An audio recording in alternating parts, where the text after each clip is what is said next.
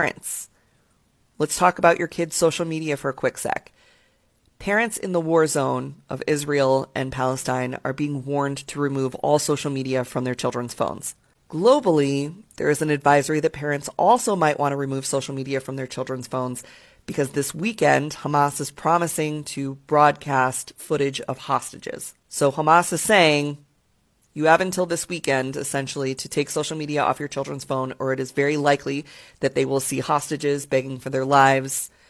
We've seen a lot of really difficult content, of course, both on the cable news, on social media, very graphic violence, all kinds of stuff from what's going on over there.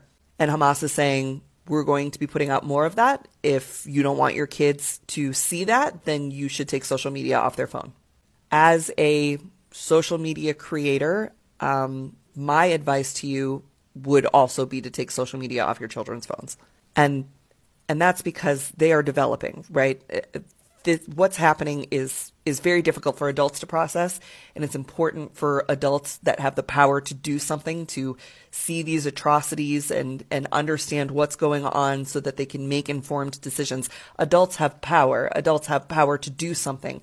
Children don't have power to do anything, so they are just witnessing things that might be very damaging to them while their brains are developing and while they don't have any power. So take that, how you want to, and just be careful. I've had a lot of parents also write to me and ask, how do I talk to my kids about this? I wish I knew. I'm not a news communicator for children, but if there is somebody who specializes in communicating to children and you can help identify yourself for me so that I can get that information out to parents. Maybe you're a counselor or a violence interrupter or someone who knows how to communicate this kind of stuff to kids.